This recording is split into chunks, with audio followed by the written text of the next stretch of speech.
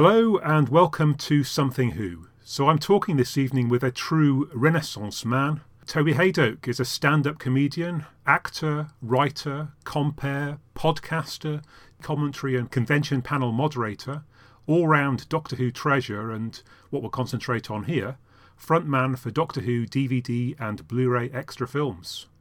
Good evening, Toby. Good evening, Richard. How are you? Yeah, I'm very well, thanks. Yeah, it's good. It's extraordinarily kind of you to spend some time talking to us. It's a pleasure. You ask an actor to talk about themselves, they tend to jump at the chance. Ah, splendid. So, as you know, I spoke last week with Chris Chapman about some of these films. So I got his perspective from behind the camera, and I thought it'd be interesting to see and compare that with what your experience had been in front of the camera.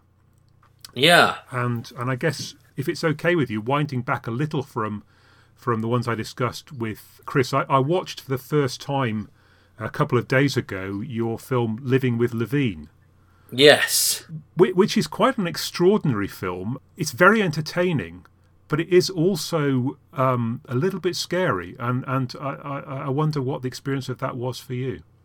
It was interesting. I think we learnt a lot on that one because I think we wanted to have fun, and we knew that John would be fun. Yeah. We certainly weren't setting out to make a fool of him. No. And in fact, John left a message for me on my phone today, so we're friends. There's no, so there's no suggestion that he was a stooge. No. But we did go. But that was a suggestion that has been made a couple of times. It was I thought at a time when all Doctor Who documentaries on DVDs were sort of people not remembering something and in a series of talking heads. Yeah. I thought we'd really pushed the boat out and done something different, and we got a really ungenerous and rather snarky review in Doctor Who magazine of all places that sort of said, well, it seemed like they were just they were there to take the mickey out of him, and then it turned out that they liked him, and we were like, well, yeah, so we weren't actually there to take the mickey out of him.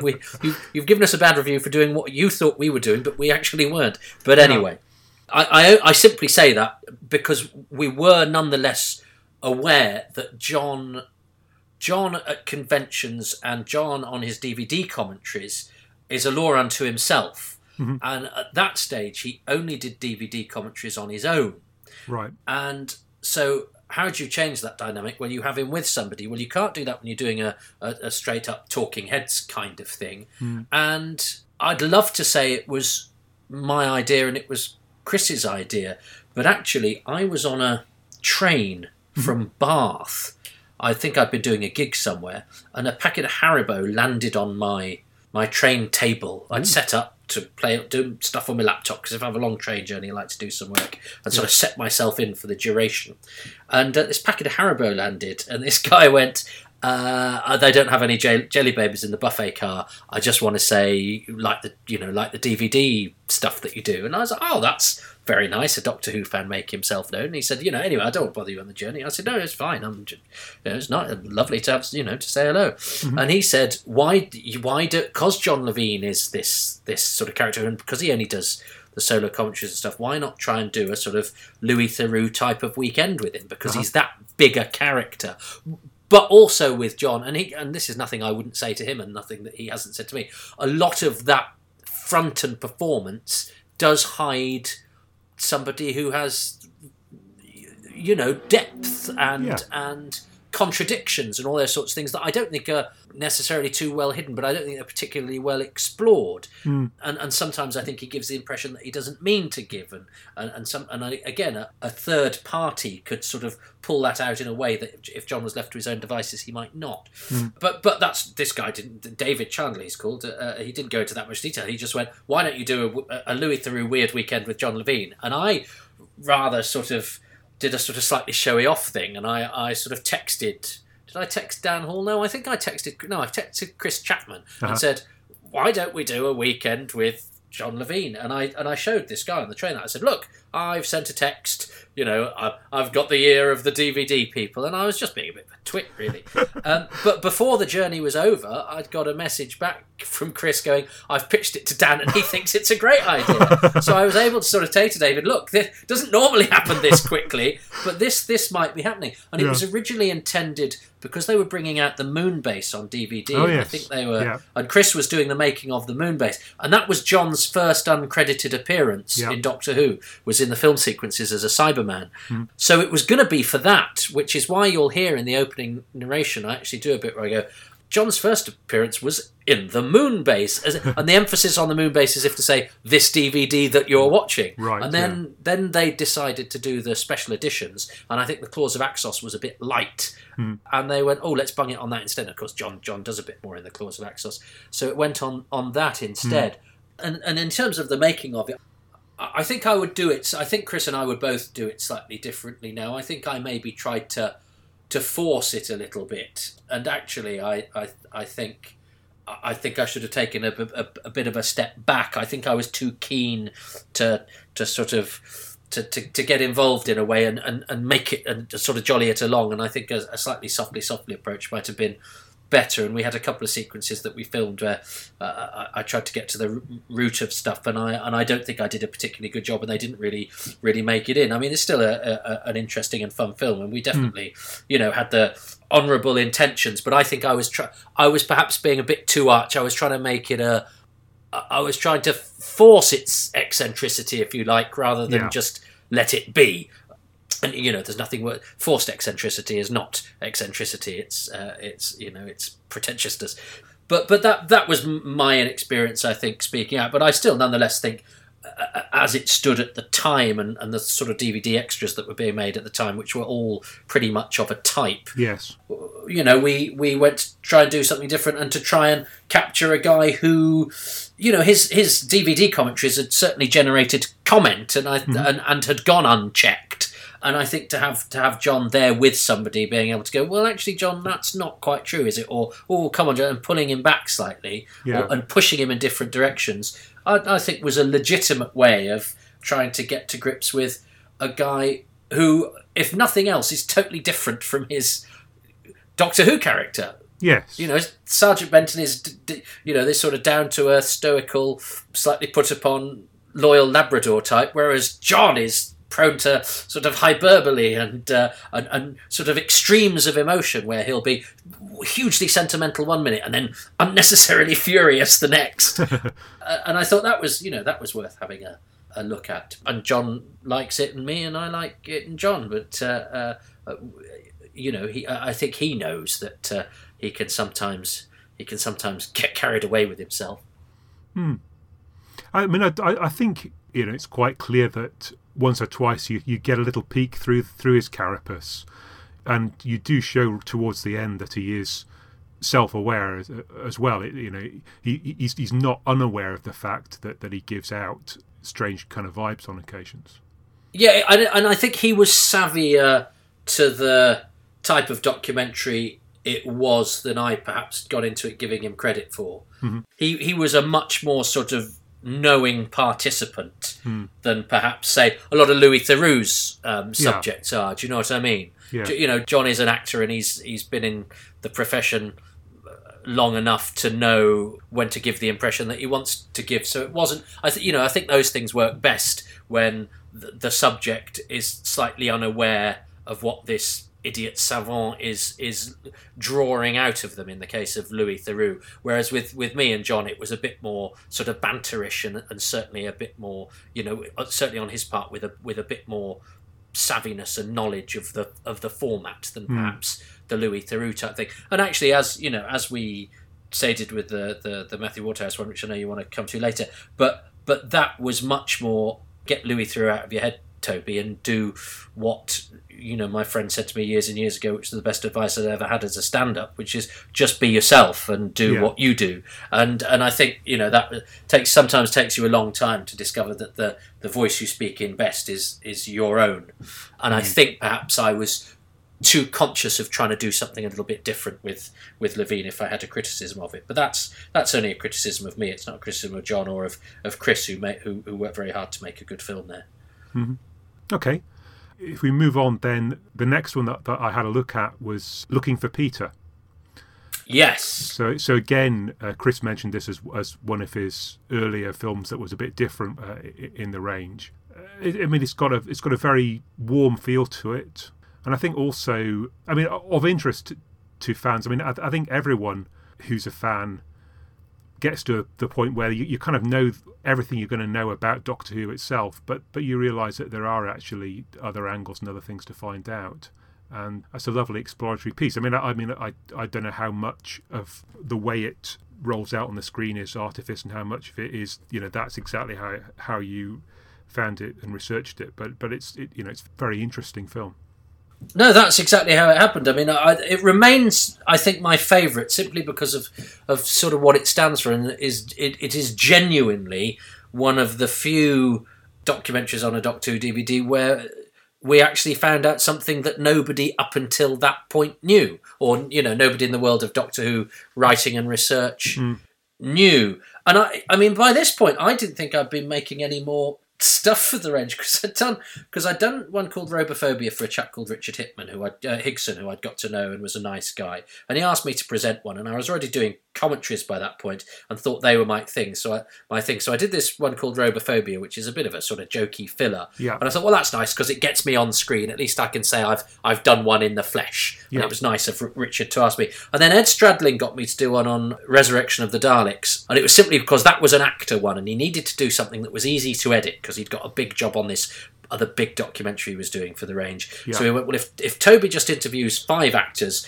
they're easy to edit because you don't have to keep chopping forwards and backwards. You chop one interview, you chop the other interview. Yeah. You chop. So I was there to make it easy for him. I knew Ed socially, but he tended to get quite highbrow presenters for some of his stuff, like Sean Leigh and Matthew Sweet, because they're proper professional, and Ed likes the sort of doing the sort of political stuff, and they're both presenters who know the political background of things. So I thought those are very much of anomalies. And then when Chris joined the range, I didn't know Chris, so there was this new guy who was suddenly on the range, and I thought, well, that's it for me then, because there's this guy I don't know from Adam, and he doesn't know me, so he's going to have his own people. And we met up about something, and he asked to meet me, and so that's how we got to know each other. And I think he asked if I had any ideas for the range, and I did. I had the idea that we should, for the censor rights, where we weren't going to get a very interesting making of because all the actors were ancient or dead, and we'd got everyone that was available pretty much on the commentary. Yeah. So you didn't want to recycle that. I used to hate it when the commentary and the documentary had the same people on. Yeah.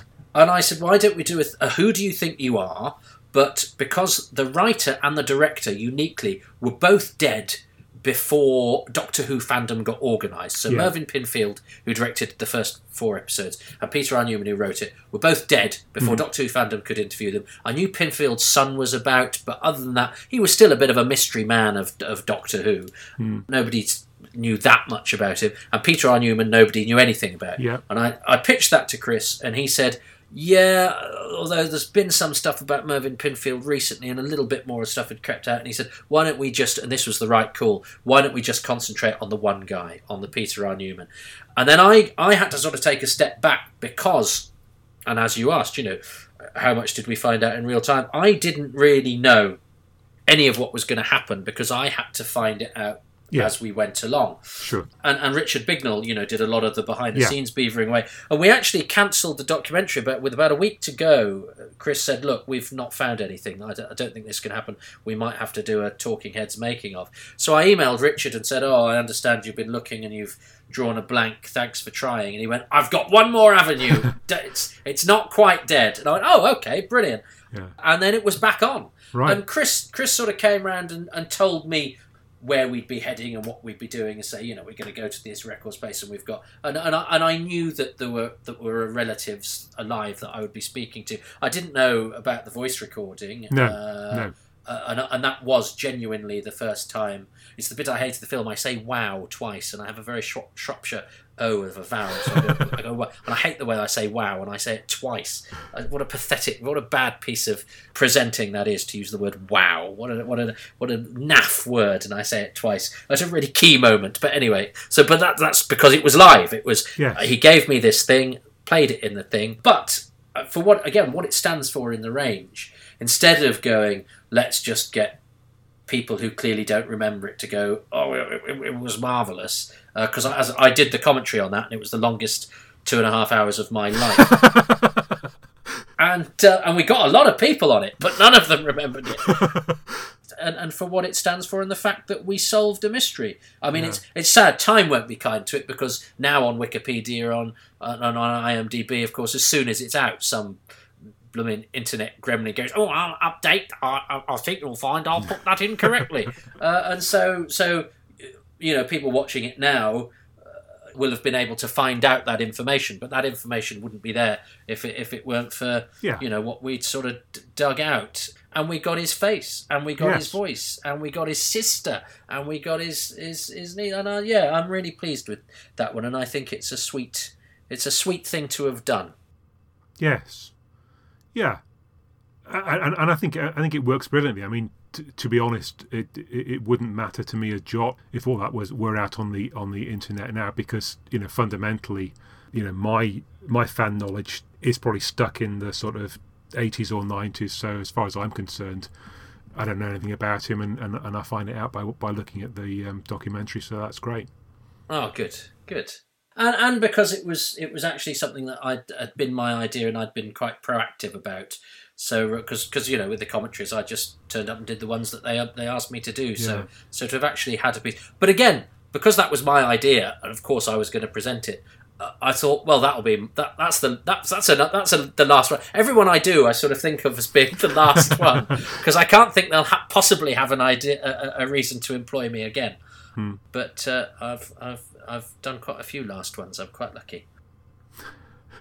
Well, yeah, I mean, I think we all have that kind of sense. I mean, I remember I was fortunate enough when I was in my teens to go to Cambridge University, and every term I thought, they're going to find me out this time. They'll send me packing for sure.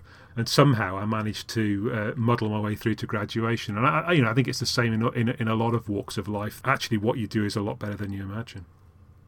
Yeah, well, I've been a stand-up comedian a professional stand-up comedian for half of my life this year, and I still think that's that sort of thing I'm playing at doing whilst I wait to do something. Probably, what is it they say? Real life is what happens when you're making other plans. But I never sort of would have. I was always a bit shy about saying, "Oh, I'm a comedian," because I didn't sort of feel legitimate. But I must be doing something right. Nobody asks you to do it as a charity, But they still have that imposter syndrome, Yeah, indeed. So I'm aware that you also did one with the Havoc stunt team, but I was unable to find a copy of that to look at before we did this talk. Oh, that's great fun. But I'm very happy for you to talk about it.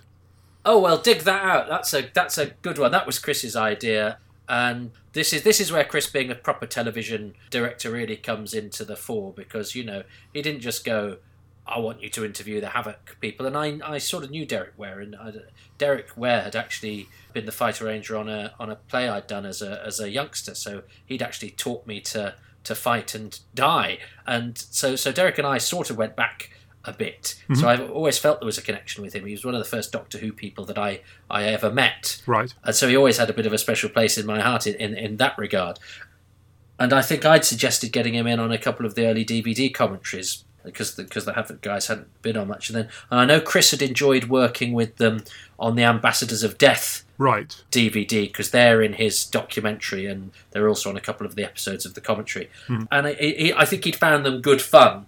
And he went, but we can't just we don't just want to interview them. We want a stunt involved. And so it was. I can't remember how it came about, but I think he must have just rung me up or dropped me a line and said, "Can you?" I think we filmed it at the same time as we filmed the Levine one. I think we had two on the go at the same time. I think, I could be wrong. I think they were done 2 weekends apart. Mm-hmm. And he had this idea that I was going to reunite the Havoc guys for one last job. And because they're all very old men, that job was going to have to involve me jumping off an 18-foot tower. And I didn't really think about that side of it all that much. Again, it was will you present a Doctor Who DVD thing? And I went, Yeah. absolutely, I'd love to. Mhm. It was only on the day that I went, is this a good idea? And I was, I mean, he's a responsible man. There was a nurse there, which on one hand makes you go, well, that's very responsible of him. And then the other hand goes, but you think you need a nurse? Yeah. And the boys were great, because I'm not a robust kind of guy, and they're all old sweats, who've tumbled off all sorts of things, but they were very sweet with me. And there's a lot of camaraderie there, and I still speak to Derek Martin and Roy Scammell from time to time. Derek wears sadly no longer with us now, but it was a good old capture. I like the characters, you see. I think that's the key to the stuff. I wanted to be an actor when I was younger, and I was interested in the actors of Doctor Who because I was sort of drawn to them as people. And I think things like the Havoc documentary, you get a sense, as well as getting the Doctor Who anecdotes and having a nice showcase for clips and things. You get a sense of these geezers who are all fantastically interesting and nice fellas. So no, dig that one out if you can. It's good. Yeah, I will do. I think that the special edition of Inferno, isn't it? I think it's a little bit kind of thin on the ground, but I'm sure I could probably get a second-hand copy. I just couldn't get it fast enough. Yeah, no, it's good fun. Yeah, I forget. Yeah, because that was on the special edition as well. Yeah. That's right. Yeah. So one that I did see was on the special edition of the Enemy of the World. Yeah, so on the special edition of the Enemy of the World, there's the documentary Treasures Lost and Found. Yeah. Which I guess has something of the same quest thing as the Looking for Peter, although it's a little bit more complicated with the riddles. I mean, there's some lovely interviews on that. I mean, I think in particular the two that spring to mind are with David Troughton, because we get perhaps a more revealing documentary or interview rather with David than perhaps I've seen elsewhere, and also the bit at the end with Sarah Lismore and her daughter. But I mean, the ones with Mary Peach and Sylvia James are lovely as well. That was Ed is a brilliant program maker, but he's not very interested in making talking heads. It's very difficult now to do a talking heads on a 60s story, and I think they really wanted him to do it because he makes really good programs. And he said, well, I want to do something that's going to be interesting, really. And it's not enough just to stick a camera in front of people now. So he came up with this idea and thought I'd be the guy to do it, which is very nice of him. I'm not going to question. I always think, shouldn't you offer the opportunity to somebody else? And Ed goes, no, I want you to do it. I go, oh, okay then.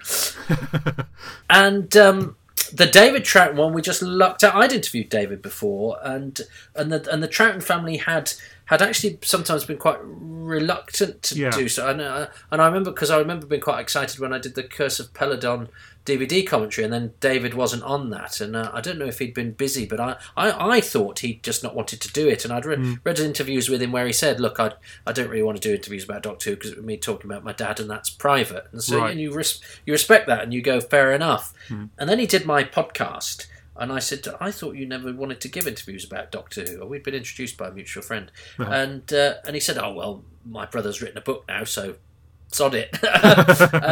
So okay, but then the podcast was about him and his career, really, because he's had such a brilliant career as an actor. But because we were there on the day we turned up to talk about Enemy, that I think that was supposed to be 5 or 6 minutes in the finished program, and it ended up lengthening the run of the documentary because we got so much good stuff. It was just an interview that ran, and he was really welcoming, and he was really, no question fazed him, no question had him backtracking, and he was really honest and really open, and it was lovely. And it just seemed to be, I don't know, the chemistry, everything just seemed to work on the day. And then the bit with the Lismores was lovely. And Ed, I knew that Ed had sort of contrived a moment there. I actually didn't know. Again, I didn't know what I was getting. I knew we'd got something to give to them.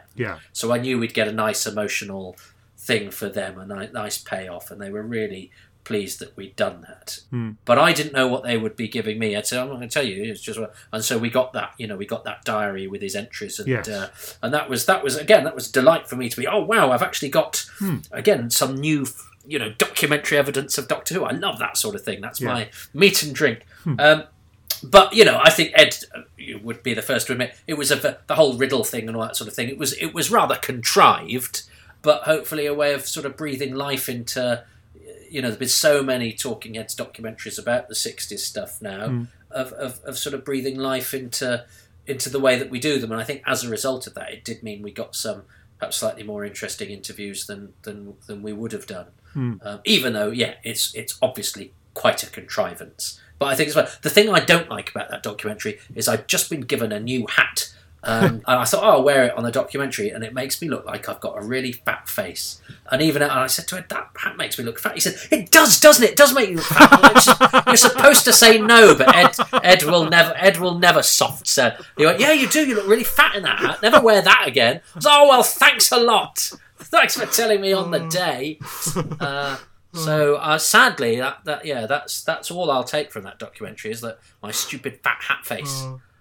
Yeah, and I suppose coming back to the David Troughton piece, do you? I mean, so I guess you went into it with some thoughts about what you might want to talk to him about, but I guess as you see the sand shifting, I mean, how easy is it for you to respond to that and to start firing other questions in? I mean, does that just come naturally to you, or is that something that you've sort of experienced and learnt over a period of time, or? Well, no, I tend not to have anything. I mean, when I did my podcast, I'd have sort of bullet points written down simply because I wasn't just. But interestingly, it would just say Doctor Who, and I wouldn't need to write down the Doctor Who questions. but because I'd had to, because I'd researched about their stage work and all of their other stuff, I felt the need to know things. But when I interview Doctor Who people, I don't have a list of questions even because I feel that I should, if all else fails, go. Did your kids watch it? What do you remember the director? There's any number of things you can say. So I like to keep it organic. I'm an MC at a couple of comedy clubs that I do every week. I do the same place, the Comedy Store in Excess Malarkey, very regularly. So I can't go with prepared stuff because there's a lot of crossover with regulars in the audience. Yeah. So I sort of talk to the audience and react off the cuff. So I'm not fazed by not having anything because I tend to always, as you and your poor listeners will have noticed, I tend to always be able to find something to say. so I tend to prefer to keep it organic and conversational rather than have a clipboard and a series of questions, which I think put a barrier between me and the interviewer. So it's more of a conversation. So I never have notes. I only have what's up in my noggin, really. Okay, so moving on to the Blu-ray range, and I have to say, I think that this Blu-ray range has got me kind of fired up again. I mean, I'm a fan. I'm a lifelong fan. That's sort of guaranteed. I mean, it's too late now to turn my back on it. But I think that towards the end of the DVD range, I perhaps didn't cotton on to what you and Chris were doing fast enough that here's some new stuff. It kind of felt like, as you say, those kind of Talking Heads films.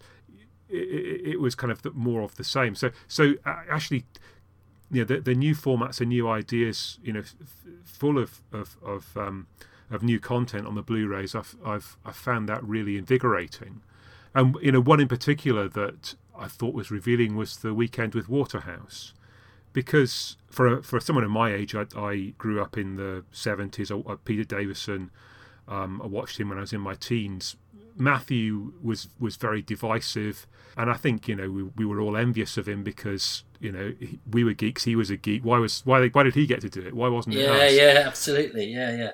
And I think also kind of somewhat maligned by the rest of the team on the commentaries. Not your moderated ones, I hasten to add, but the ones where Peter Davison seemed to take the reins in the early part of the DVD range.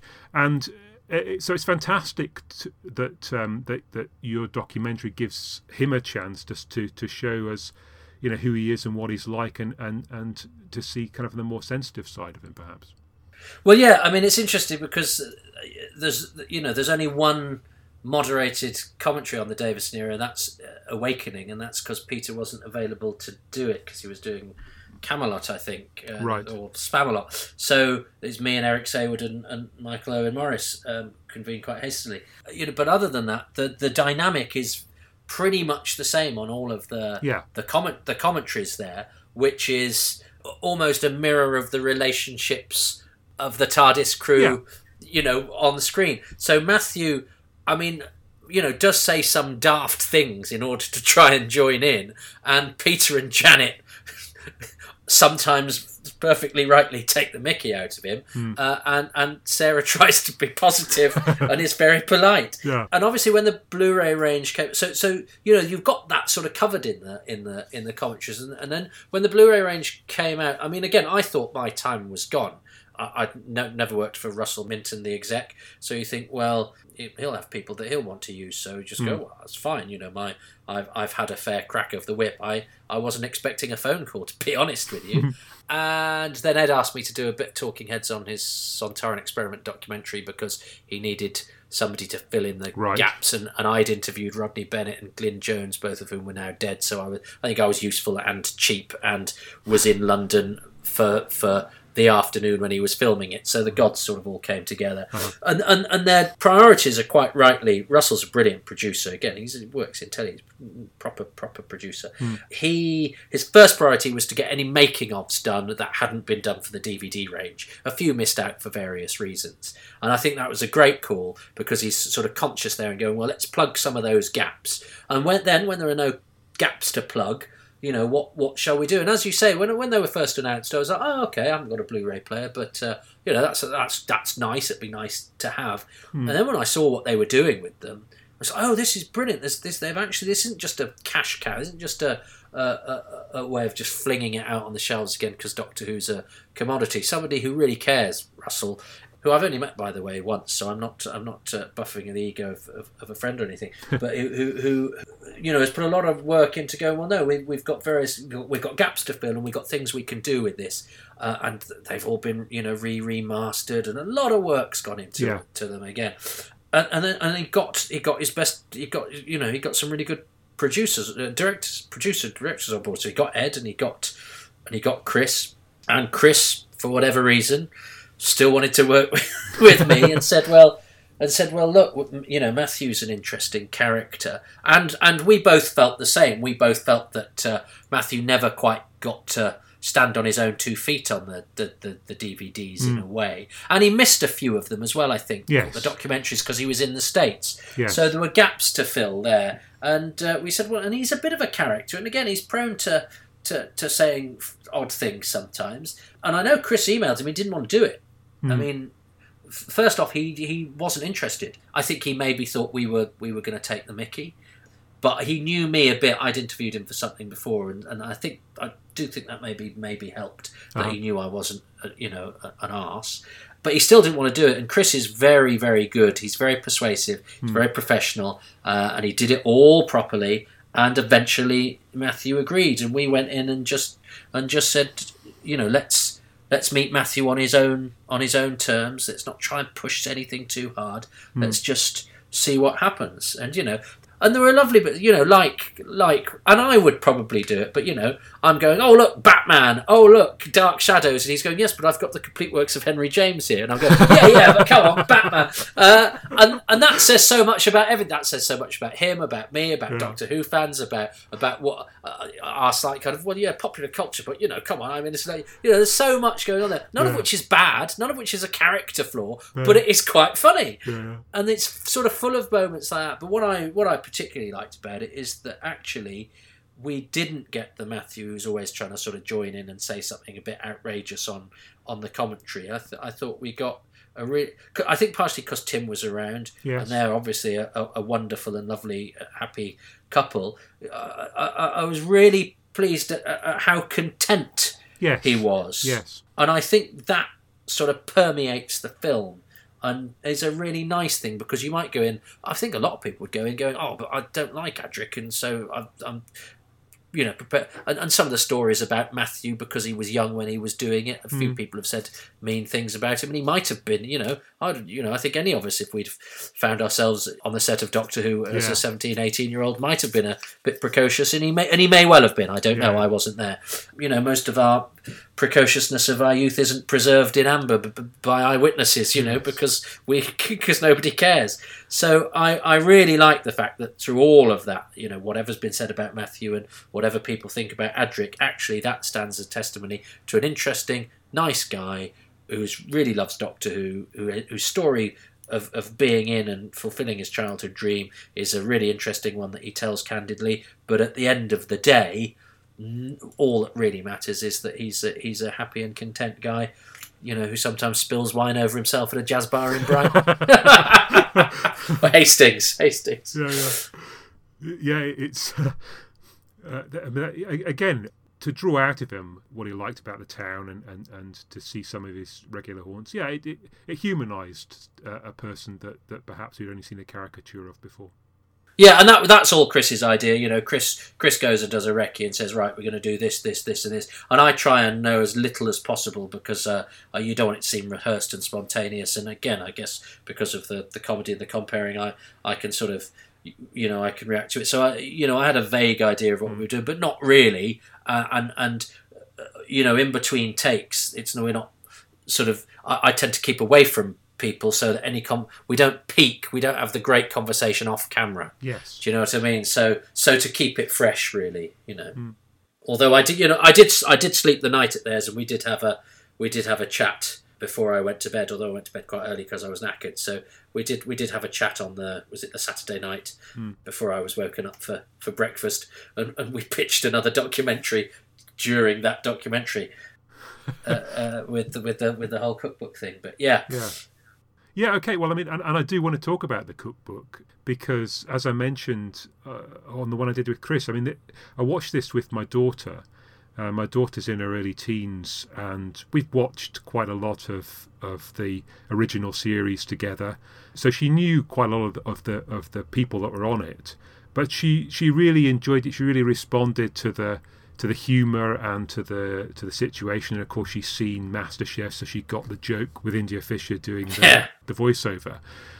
But I think what I liked most of all about it was, and I said this to Chris, you can do an out and out spoof, and as he said, I think on the recording, you're not going to get very far with that because where's the fun in simply sending something up? And in fact, though there seems to be something very organic about it, they actually enjoyed the task you set them in terms of the cooking, or you and Chris set them in terms of the cooking, and also in some of the pairings, the relationship came out in the course of the task, so you kind of got to see a little bit about the relationship there. So I really enjoyed that.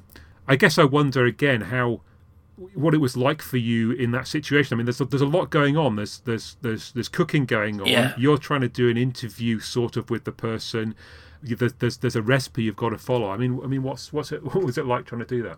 It was hard, and in fact, I think we were supposed to do some of the links when we were doing the Lenny Mayne documentary, which was filmed a lot of it at my house. Right. And we were going to do the cookbook links as well, and we'd had a long day.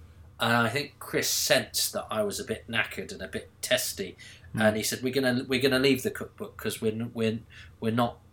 Yeah, we're gonna do that. I'm gonna come back." I think he was trying to save a bit of cash by doing both at the same time, and we ended up not doing so because I think I was a bit knackered, and it's when you're full on when you're filming in lights and no fresh air and all of that sort of thing, which is again shows his great sensitivity. Funny enough, you've just reminded me. When you said the word spoof. My first potential involvement with the range was when somebody came to see my show Moths Ate My Doctor Who scarf and asked to meet up, and we had a drink, and he said, I'm involved in the DVD range, and have you got any ideas for sort of spoof comedy type documentaries? And I thought I'd got loads because they'd done the Pyramids of Mars one that was very funny. Right. Yes. And And because I'm a comedian, there was a sort of suggestion. Oh, do you want to do some of that stuff? And I had a few ideas, and I decided it was a pretty thankless task. Much as I would have loved to have been involved in the DVD range because it was miles away. I didn't know anybody. I've never been part of organised fandom. I didn't know anybody. I think sometimes we all live in the same house and drink in the same pub and are all mates. I'm afraid I got the work on merit because I didn't know any of the people. Yeah. And I actually ended up going, I don't think I'm going to pitch anything. I don't want to do a spoof because the target audience don't really like them. Unless you're somebody with a name, I think they just go, who's this guy? It would be Adric syndrome. Why is this guy trying to be funny about Doctor Who? Well, I could be doing that. But as a result of that meeting, I mentioned, I emailed, and I said, oh, why is the War Machines only got these 2 contributors on it? What about all these people?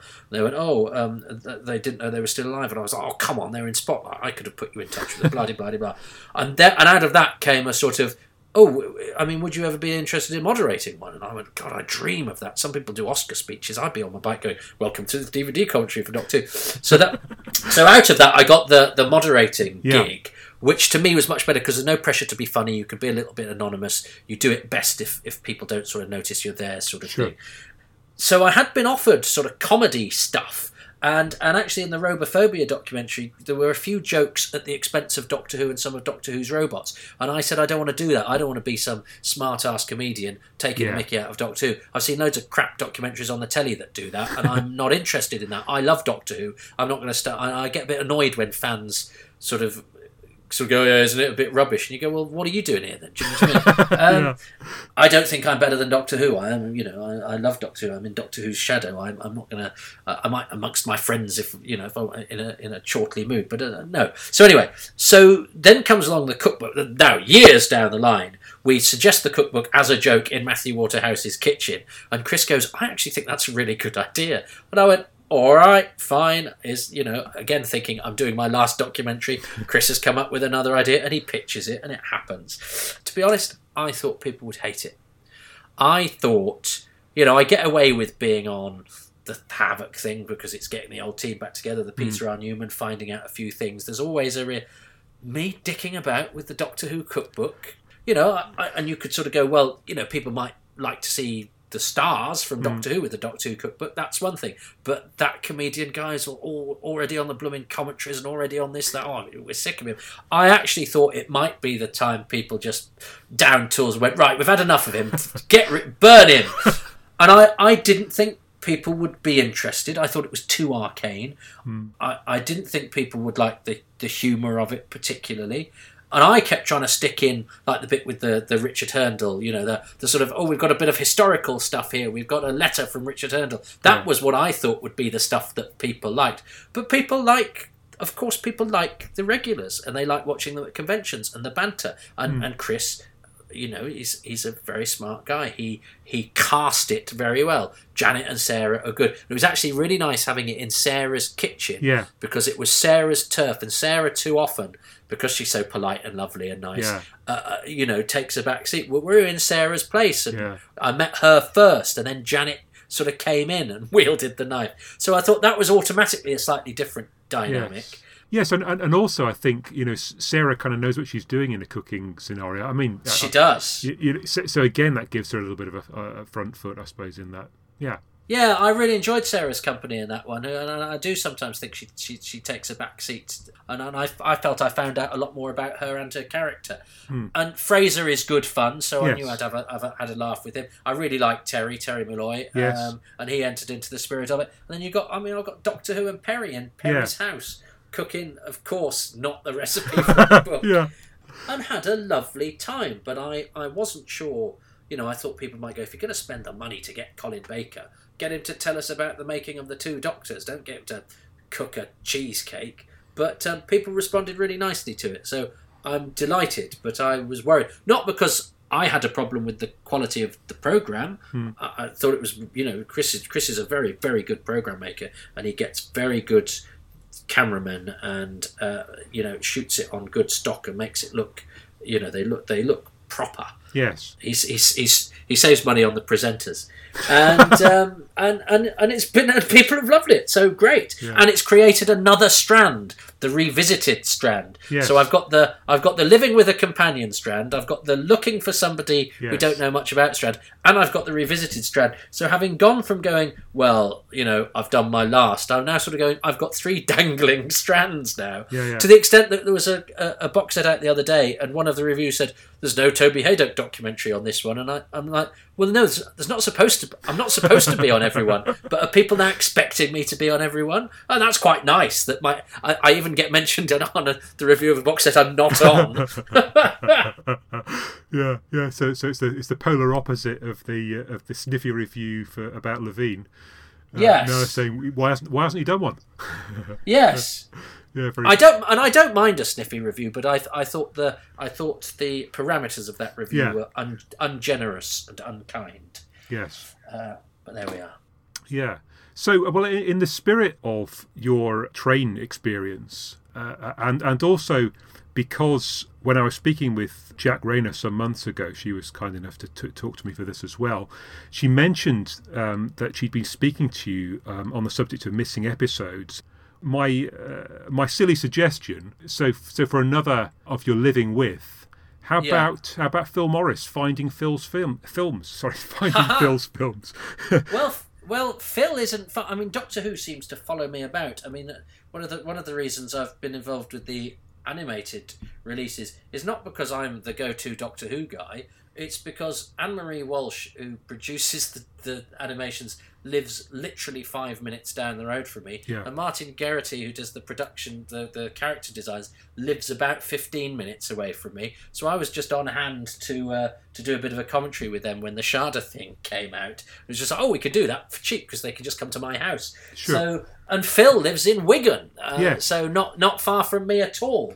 So I would happily go and live with Phil, and when he puts me to bed, I'll sneak out the back window and dig up his garden and see what he's got. Do you know what? I honestly don't know. I love the missing episodes. I love the hunt for the missing episodes. I love the mystery that surrounds them. Of course, I've heard all of the different rumours, and I've done the bit of sitting in the pubs and going, well, I'll tell you what I've heard, and then you discover everybody's heard that at different points, and it's a Chinese whisper version, and you think you're in possession of, you're privy to facts close to a source, and then you realise that everybody's heard variations of a similar story. But I've spoken to Phil a few times, and I mean he's the sort of confidently enigmatic, I think, better than anybody. Yes. And I mean I don't know what the deal is. I mean I think if there was nothing more to be found, he would just go, there's nothing more to be found. But that said, if there's more to be found, could we have it, please? Because none of us are getting any younger. So I don't know, but I love the mystery, and I get as excited by the uncovering of an old episode as I do about the broadcast of a new one, because I've imagined and fantasized and pored over pictures and listened to soundtracks and conjured my own images of some of those things. And as we know, when they turn up, there are so many tiny little golden moments that we couldn't even possibly imagine. Contained within, even the most unassuming Underwater Menace episode 2, that nobody was particularly bothered about. Galaxy 4-3, that brilliant monologue that Marga, Stephanie Bidmead has, that's absolutely terrific. There's some great, and I remember watching with a friend The Web of Fear when it came back, and after episode 4 finished, I'd got a bit tipsy by then, so I was a bit loved up anyway. But I looked at him and I said, I think that's the best episode of Doctor Who I've ever seen. And it was the first Target book that I read, and I was so worried that it was going to be a disappointment because it was one of the lost greats. And I'd found Tomb of the Cybermen quite disappointing when that had come back, because I was at an age to be disappointed, I think. And I don't think Tomb's anything like as good as Webb. But Webb was great. I was so pleased with how good Webb continued to be after the very good episode 1 that we'd all seen so many times. I love the missing episodes. I'd love to. Yeah, I'll living with Phil Morris. I'll do kidnapping Phil Morris. I'll do whatever. Yeah. So I spent far too long worrying about missing episodes in the course of my life. I met Phil very briefly just over a year ago because I just thought I've got to go and see him at the BFI because having heard all about him, I've just got to see, what's he like in person. And I have to say, I found him strangely charismatic. I mean, he's a big guy with a big personality and kind of one-on-one. He's an interesting guy. So yeah, he's the sort. I met him for the first time. We did a commentary on one of the Reign of Terror episodes. We did a missing episodes commentary, and he hadn't found anything there. Well, I think he had, but he said he found anything there. Sure. But he was this guy that everyone was talking about, and Paul Venezis knew him, and Paul was coming to do the track. And he's not what I imagined. I'd heard about this guy who was going around, blah blah blah, but he was this sort of confident Liverpudlian businessman with a very professional air about him, and as you say, a confidence. He's the sort of person you want knocking on doors at foreign TV stations, going, "I've come to relieve you of your film cans." And it does take a certain doggedness and a certain confidence that I certainly don't think I have. Yes. I don't think I have the balls to do it. And I hope that he's his leads and his doggedness produce another haul as joyous as Enemy and Webb proved to be. Sure. Yeah, indeed.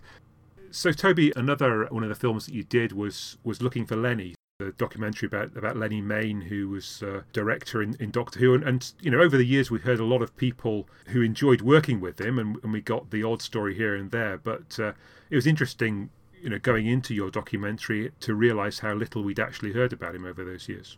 Yeah, well, I had him down as the Australian who said "Holy Flaming Cow." One of my favourite moments in life, actually, is that was Barry Letts' anecdote, and it was him that coined "Holy Flaming Cow." But Terence sort of nicked it on the commentary for Curse of Peladon.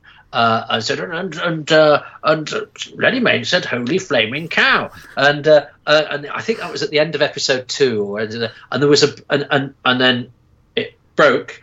And John Kelly said, "Okay, thanks everybody. We'll start recording the next episode." And Barry Letts, who is an absolute gentleman, just read what he actually said was "Holy beep beep," and having that, which is very, because it was sort of him going, "That was my anecdote, Terence, and you even nicked my sort of my changing words." But it was a delight to hear Barry Letts, who is a calm Buddhist intellectual, use Lenny Mayne's actual language, and I felt like I'd again uncovered a new piece of what the actual words were. Yeah. And I think I felt a bit bad for Lenny Mayne, that all we knew about him was that he was dead and that he died under tragic circumstances. And I remember that nobody had ever, I think that we'd only ever found one photo of him. Right. And I had interviewed Andrew Morgan and liked him, and he'd been very touching about Lenny, and he said he'd got some pictures of him. And then I interviewed Dr. Tyler and Mrs. Ollis because they were married, Rex Robinson and Patricia Pryor.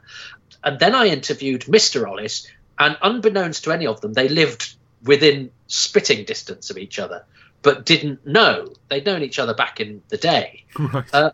So I was sort of thinking, well, if we were, I've always got an eye on a budget, and I was thinking, well, if we were to do a documentary, you've got those, and sadly Rex Robinson, who played Dr. Tyler, subsequently died after the interview, and that's a shame, because we could have had Mrs. Ollis with a screen husband and an actual husband, which would have been very amusing. Yeah. And I thought it would be lovely that those guys to get together, but also I was able to sort of say to Chris and to Russell, look, if we do Lenny Mayne, you don't have to start from scratch. You've got these two who live quite close to each other. I knew that Laurie Webb, who's amazing at 93, Mr. Ollis, he knows Bernard Cribbins, and Bernard Cribbins lived not far away. So I thought, well, hang on, we could do those two and Cribbins. That's you could do all that in a day. I knew Andrew would be a good interviewee, and I knew that Pat Robinson, Mrs. Ollis, was still in touch with the twins, because when I'd interviewed them, they said, "Oh, Lenny's twins, it's their birthday next week." So, "Oh God, you're that close to them still." So I was able to say to Chris, "Well, look, not only have you got these actors, but they've got a lead to the family. You know, go and do your magic." And then I take, because again, I then have to take a step back and discover everything as I do. And I didn't meet the family until I meet them on camera. Right. And I know that was a difficult one for Chris, because you say we're going to do a documentary called Looking for Lenny, about somebody whose body was never found. So there's an unfortunate thing there in the title where I think they would have been quite right in thinking, hang on, what is this? Are there going to be reconstructions? And I think that they may have worried that we were going to be there to sort of piece together what happened, and it was Chris who very cleverly went, we'll start with Andrew, and we'll start with the thing we all know, which was that Lenny died under tragic circumstances, and then we'll go backwards. And I thought that was a stroke of genius. It wasn't the documentary I'd imagined when I thought we'll go looking for Lenny. I thought the natural thing you do as a program maker is find out about the guy and then go, and of course then Lenny died, and do cover the fact that he died tragically. And I thought it was so much more sensitively done and so much more interesting to go, well, we know this, we know it's bad, and we're not going to get a sort of money shot by ending on that. We'll go completely the other way around. And he managed to talk the family into being involved, who for whom it was still very, very raw, and it was a very emotional situation that we went into. And I think the family were really good, and I know that the two daughters, it was something for whom was going to, and I got a very nice card from Sadie afterwards, and I sort of think we did some good. I think we this isn't, can I swear? say what you want to say. This isn't bullshit. I think to say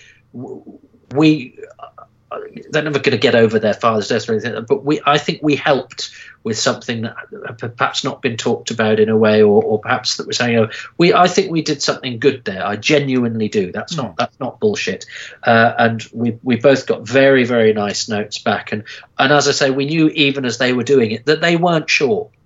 They weren't sure they wanted to do it. And as they were doing it, I'm not sure they knew exactly what it was going to be that they were doing. And I think because Chris put together such a good program, and he got Elizabeth Seal, who's a bloody legend, who was amazing, who still sends me emails. And we had Cribbins on as well, who was so pleased to talk about Lenny. Again, it's the people, it's the fact that we can probably glean as much as we can about the making of the Monster of Peladon from the paperwork, but I think there we got a really interesting journey and a really sad story, and we put flesh onto the bones of a guy who was the Holy Flaming Cow guy, and I think captured a really, really good soul. And I love the fact that Doctor Who lets us do that.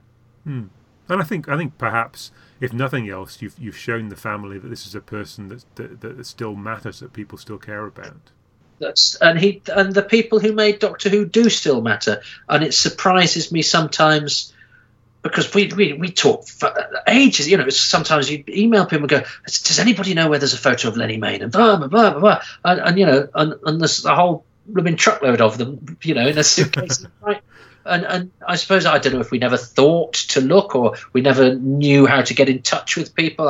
Our research methods have improved, and resources are better. And in the early days of Doctor Who research, it was enough to track down the living producers and directors and all that sort of thing. We can afford to go a little bit deeper now, because some of the work has been done, some of the people aren't available anymore, and so the making ofs have all been made, so we can sort of go, well, let's try and find the family of a director. But how interesting that they don't realize, that Peter R. Newman's family didn't realize that he was a total mystery to us, whereas to them, he'd never gone away in their minds, so you don't know what's gold dust until one person's.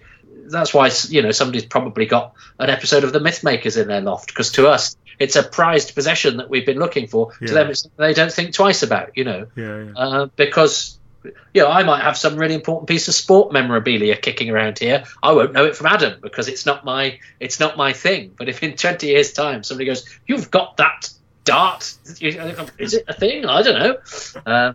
So stuff that's vital to us is, of course, people don't realise it's important. And I think they didn't realise that we would know who Lenny was and all of him and things like that. So I think Chris handled that very, very sensitively and enabled us to get the show that we got, and I'm really happy. I'm really happy, and I'm very happy that Mr. and Mrs. Ollis were reunited. Yes, yeah, it's great. So look, I've occupied you now for probably longer than I agreed to. All right. One of the things that Chris talked about on his chat that we had was Who's Doctor Who Revisited. He mentioned that you were on that. I mean, I don't know if you want to talk about that specifically, or if you want to talk about other stuff that's coming up, or is there something you'd like to trail? I don't mind. Yeah, I mean, I don't have anything else Doctor Who-y coming up, do I? I've done. The only thing in the can that's not out from me is Who's Doctor Who Revisited. So there'll be some more reviews going, there's not a Toby Haydock documentary on this box, which is fine. I mean, I do sort of help with them all. Chris will always send me a list of actors going, who's still alive, and I'll go, not only they're still alive, this is where they live. Do you want me to email them? So I do help. I help out behind the scenes as and when I can.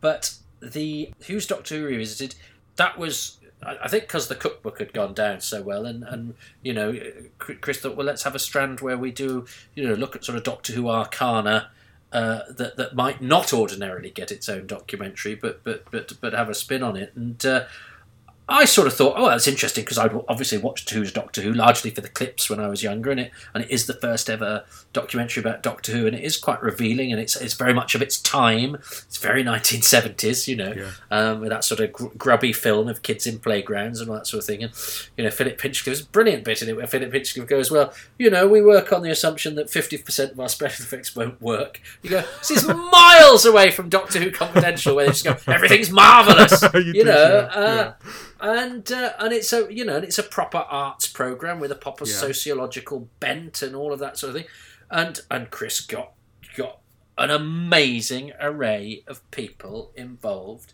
and there's something very touching. I think we talked before we started recording about the passage of time, and Doctor Who is so entrenched in our childhood. I think I'm more. It's because I'm a middle-aged man as well, but I'm aware of so much of sort of time flying by, and because Doctor Who is something that takes me back to a young place, because I was playing Doctor Who as a kid. Just talked to you about the Web of Fear, and I did that in my bedroom and behind my sofa and flown myself about pretending to be in the underground, all that sort of stuff. That's still there. That kid's still there, but the guy that looks back at him has got no hair on top and it's falling apart, and because that documentary is about kids, and it interviews kids in school playgrounds. We found some of them, and I found it incredibly moving to be back at a school with those funny school-sized chairs where everything's, you're suddenly like you're invaders in Lilliput, with these very nice, charming, rather touched by the fact that anybody even had a clue that they'd done this thing, and one of whom it was it was actually quite a profound and important part in her life that changed the direction of it, and the fact that they were quite emotional, and the fact that we got certain people as well, which I won't ruin for you. Yeah, and again, Chris got a great roster of people and covers the whole gamut, not just on-screen talent but off-screen talent, and it's really comprehensive. I mean, it's as long as the documentary it's about, and I also think it's a great wheeze that we're doing a documentary about a documentary. I mean, is when they do Doctor Who on microchip in 40 years' time, are they going to be wheeling me out in my bath chair and I'll be doing documentaries about the documentaries that I made? So some Android fan will be going, the first Android fan presenter will be going, I got into Doctor Who because I watched, Who's Doctor Who Revisited, and I'll go, oh, I remember that very well, I did find it very, very moving, one particular sequence, which it's not a big, tearjerker in the traditional sense. It's not about a tragedy or anything like that, but it's about, people who are now older than me, talking about themselves as 8-year-olds or whatever. And I came away and I said to Chris, I think that's my favourite one that I've done, which would surprise me because I sort of got into this because, I don't really think of myself as a presenter or a researcher or any of those things. I'm a Doctor Who fan. So, most of the Doctor Who stuff that I do is largely because it means I get to consort with my childhood heroes. And that's sort of what's in it for me. Doctor Who is not really I'd hate to think of Doctor Who as my livelihood. I never do it. I'm lucky. I have a job and a career outside of Doctor Who, so this is my sort of my paid hobby, if you like. So, but it, if it ever becomes a sort of tawdry thing that I'm just doing because it's my job, I think that would be sad, and I think that would show on screen. This for me is me. This is me saying to the kid I was, who wasn't particularly happy and wasn't in circumstances that were particularly great childhood-wise, but I had this one thing, which was Doctor Who, and I hoped that somehow one day, I would be, Doctor Who would be part of my life. And my uncle met Tom Baker in a lift, and I was like, my God, imagine that! That must be the best thing ever. And I, as a 46-year-old, am able to, in a way, link with that 8-year-old kid and go, Tom Baker will email you. And he'll go, what's an email? I better invent that. But do you know what I mean? Tom Baker will say some very nice things to you, and, Terrence Dix will say these nice things to you, and, you'll get, when you've got to play on the radio, Maureen O'Brien will send you an email saying this, and those are that's what I'm in it for. Yeah. And so the fact that there's nobody from Doctor Who in this documentary, I thought, well, it'd be interesting, but, it's sort of more of a sociological thing, maybe. And I found it, again, very full of human stories that we're a sort of privileged to be an observer of. So I hope people like that one, because it's one, again, I didn't have massive expectations of, and it's I'm really pleased with how it's come out. Sure. I was thinking about what you said earlier about how the people who make the DVDs and Blu-rays don't all live in the same house, and and famous people in fandom. I mean, it feels in a way that there are a lot of Doctor Who fans in this country, and we all have a shared experience. And when we finally meet up and talk to each other, it's as if we've had this thing all our lives, and yet we've never met before. And yes. So on the one hand, no, of course we don't all live in one big family, and yet in a way we also do. Well, that was the big surprise about, and all of this involvement that I have with Arrange, because I wasn't part of Doctor Who fandom, goes back to my one-man show, Moths Ate My Doctor Who Scarf, which I did as a comedy show. I was going to do an hour's comedy at Edinburgh, because I thought it was about time I did. And a friend of mine said, do what you know, and he said, and you know Doctor Who, and I went, really? And I wrote a show that was a sort of party political broadcast for the Doctor Who party, and my friend helped me with it, and we did various iterations of it in previews, as you do with Edinburgh shows. And one night driving back, he went, I'll tell you what you've got to do, you've got to take out every joke that only Doctor Who fans will get. He said the most interesting part of this is the stuff where you talk about your childhood and your kids now, and he said tell the story chronologically, because we were doing it backwards. We were doing jokes that worked backwards and time travel, because I thought it would be clever. It might have been clever, it wasn't funny. And he said tell it in order. And this was a complete, top to bottom rejig, and I resisted. I went, really? Oh God. And he was absolutely right, because the reason that show was successful was because people came to see it and went, that was my life as well. I hadn't intended to write that. I always do jokes. As I say, I'm a compere at the same place every week. I have to talk about what's happened to me that week. So my comedy is very, by its nature, autobiographical, because that's all I can sometimes do. I haven't had time to watch the news and go, oh, I shall do something clever about Europe. I go, oh, I had trouble shopping today. And so I wrote this, this thing that's got loads of jokes in it, but was a true story that had this seam running through it. And it came together quite late in the day.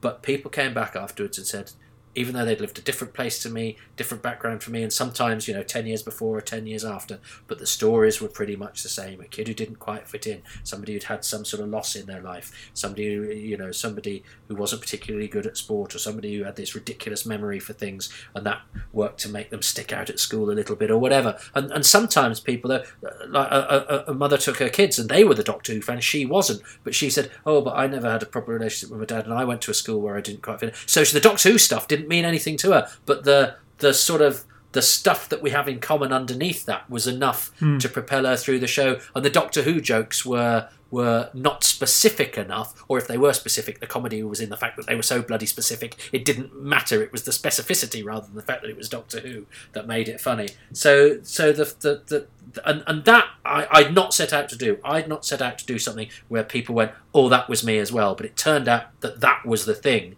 that made it do as well as it did, which was a huge surprise to me. I was in a tiny little venue in a cave in Edinburgh at a not a particularly good time slot, and I had a sold out show that did really well. But that I was going up to Edinburgh just because I'd been a comic for 10 years and I thought it was about time that I did. But I went with no expectations at all. And then that's when the Doctor Who DVDs were coming out, and somebody noticed, and boom, boom, boom, and a snowball effect. But as I say, every time I thought it was a one-off or my last one. Okay, well, look, thanks so much for talking to me. It's been fantastic, and it's great to be able to hear from you and to get your perspective on those films. Well, I hope it's been of interest to people. I'm absolutely certain it will be. I remember listening to your podcast that at the end of it you were wont to ask your guests if there was a charity that they would like people to contribute towards. I wonder if that's perhaps you never got the chance to promote your own. I wonder if that's something you want to mention in our conversation. Well, all right, I'll mention it, but on the proviso that I if you're listening to this down the line when we're all free from the shackles of the coronavirus, that people have a disposable income once again. Yeah. Because I don't know about you, but I've just had all my work cancelled. So there's absolutely no expectation to people to stick their hands in their pockets other than to keep a roof over their head. But if you could take a look at, I don't know if they have just a donation page at the moment, but there's a charity called Triple C that is run by my partner, who is a disabled actress who tries to raise awareness and make opportunities for disabled performers. And Triple C is the Creative Confidence Collective. They organise casting sessions and advice and meetings with producers and stuff for disabled performers. And that's a very good charity that also does other work with sort of disabled people in the community that she founded. And my charity is the Psoriasis Association, because I've been hospitalised with the pernicious skin condition psoriasis, and they've been very good to me. So those are the two. Even if you just look at their work, and if you can't donate, or if you know somebody who is a budding disabled performer who feels that they're not represented or that there aren't any opportunities, the opportunities are starting to come, and a lot of them come through Triple C and DANK, which is the Disabled Artist Networking Community that is part of the work that my partner does. So, those are the plugs. Okay, cheers. Yeah, no, I absolutely echo what you say. I mean, at this time, people have to find a way of making ends meet, and there's certainly no expectation that we're saying that you have to contribute anything. But yeah, I think it's always good to promote these things, because it's very easy for them to pass under the radar. Yeah. Well, thank you for giving me the opportunity so to do. Well, I hope that was all right for you. Yeah, it was absolutely splendid, Toby. Thanks, and people will love it, I'm sure.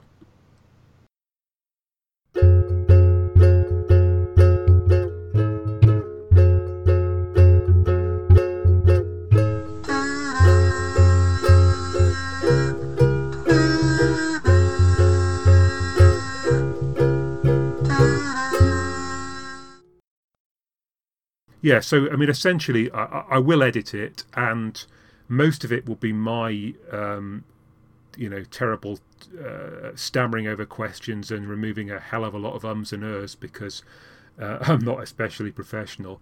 But I do exactly the same with me on the Who's Round. So I think it's a presenter's own self-consciousness, that rather than anything peculiar to you.